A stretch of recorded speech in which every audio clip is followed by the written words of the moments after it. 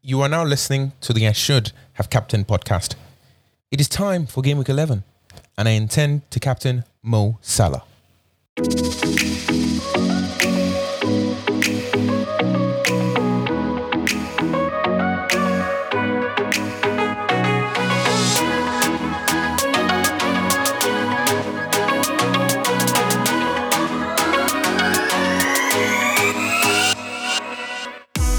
Time for Game Week 11, and it is time to set up our teams.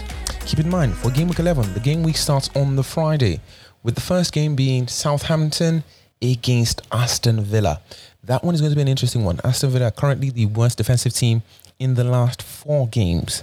So Aston Villa seem to be shaky at the back, even with Martinez, Mings and everybody available. They've also got a red card from Konza. So Konza will not be available for this coming game. So it'll be interesting to see how Aston Villa handle this one going forward.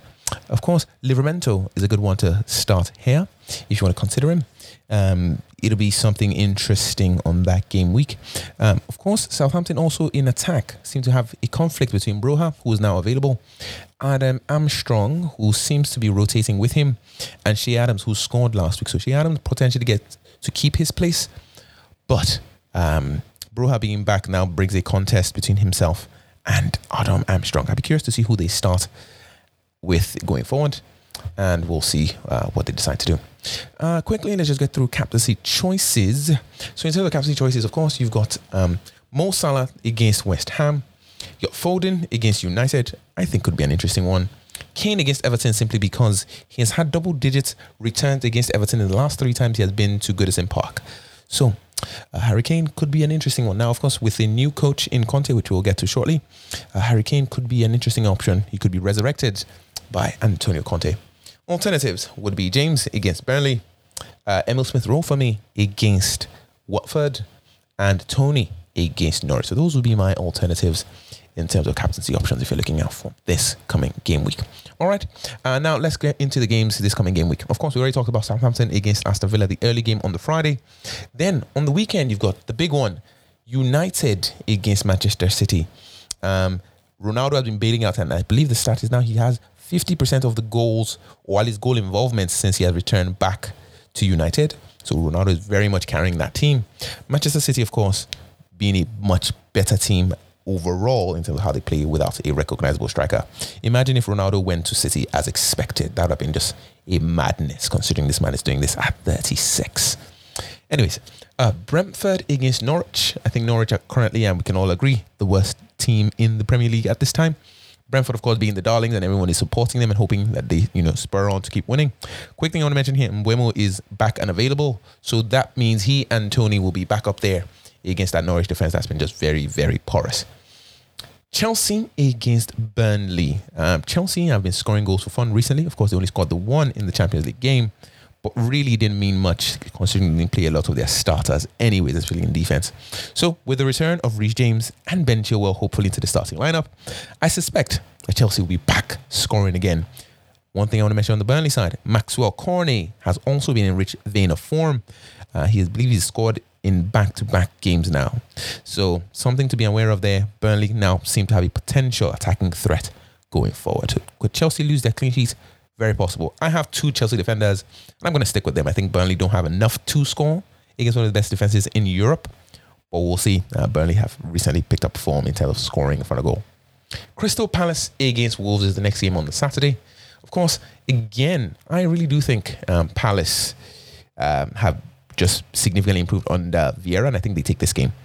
They play Wolves, who have also been in decent form themselves, but really Palace just seem to me, with Vieira at the helm, a much better team going forward.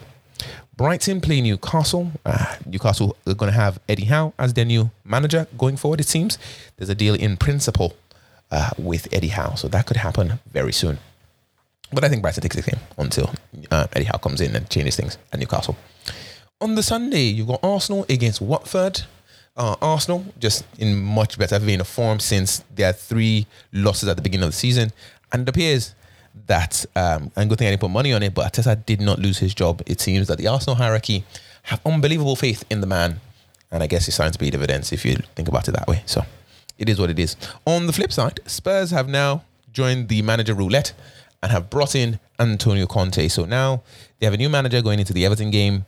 And of course, Everton have a lot of injuries, which we'll also get to shortly in the injury report. But Everton do not look to be themselves anymore, especially without Abdoulaye Doucouré available. They just don't look the same, don't play the same.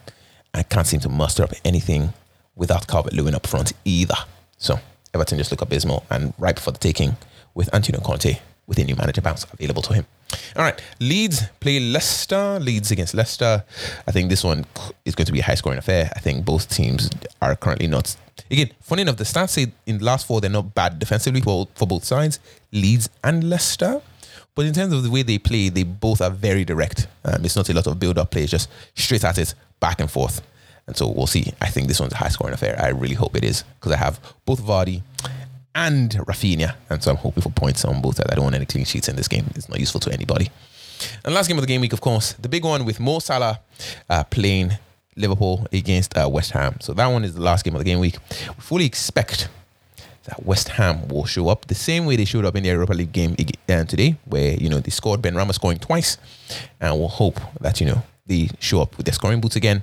And on the Liverpool side, I really do not want a Liverpool clean sheets because everybody seems to have Trent Alexander-Arnold, and I'm very, very worried. All right, so let's get into it.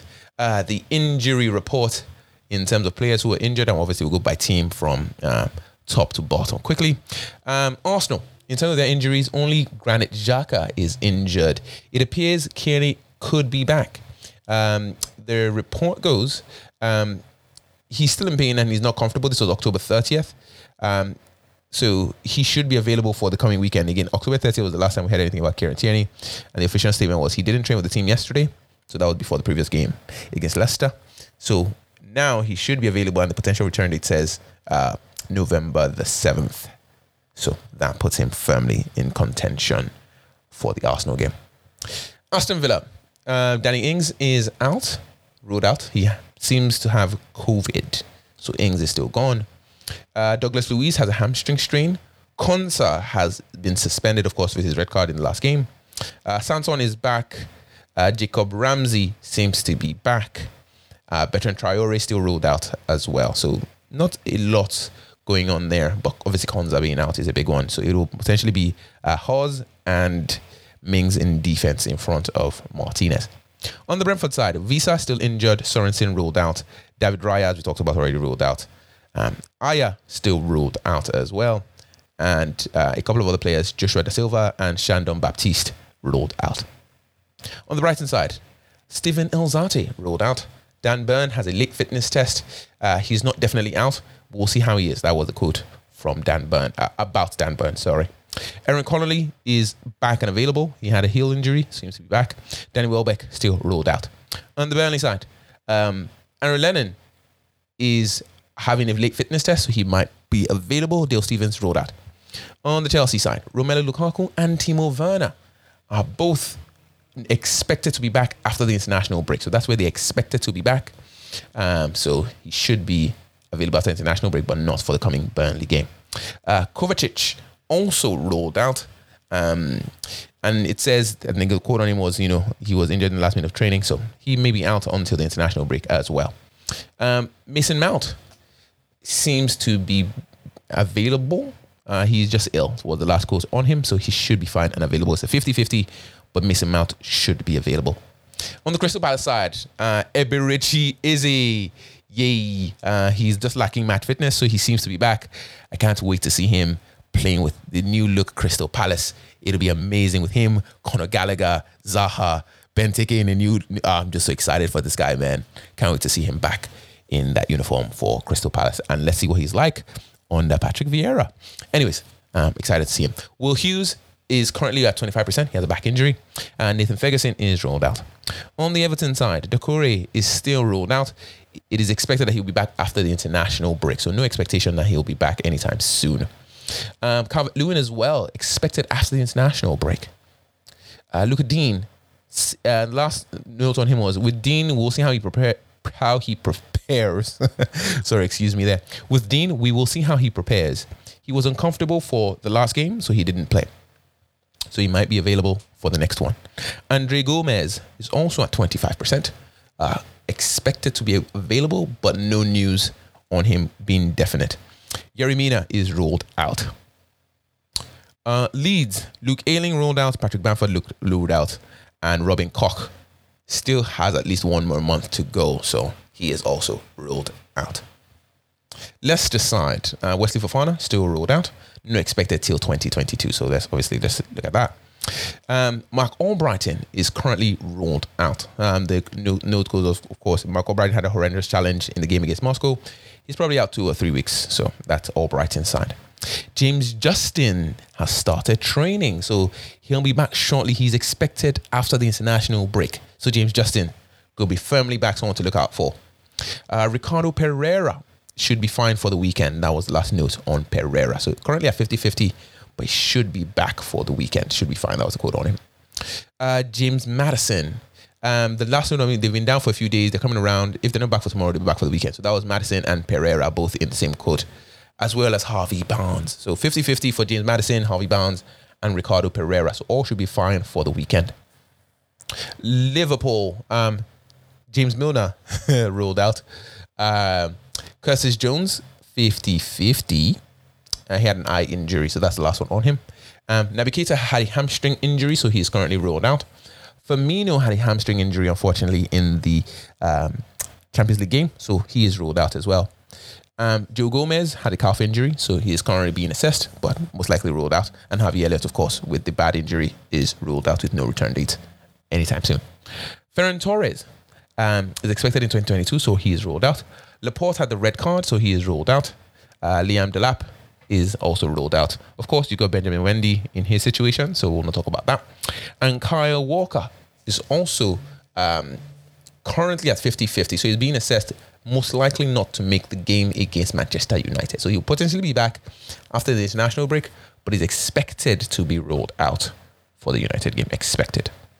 On the United side, of course, speaking of United, Rafael Varane is ruled out. So he sustained a hamstring injury. So he's going to be out for about a month. So Varane won't be back until about December. Paul Pogba, with a red card, ruled out.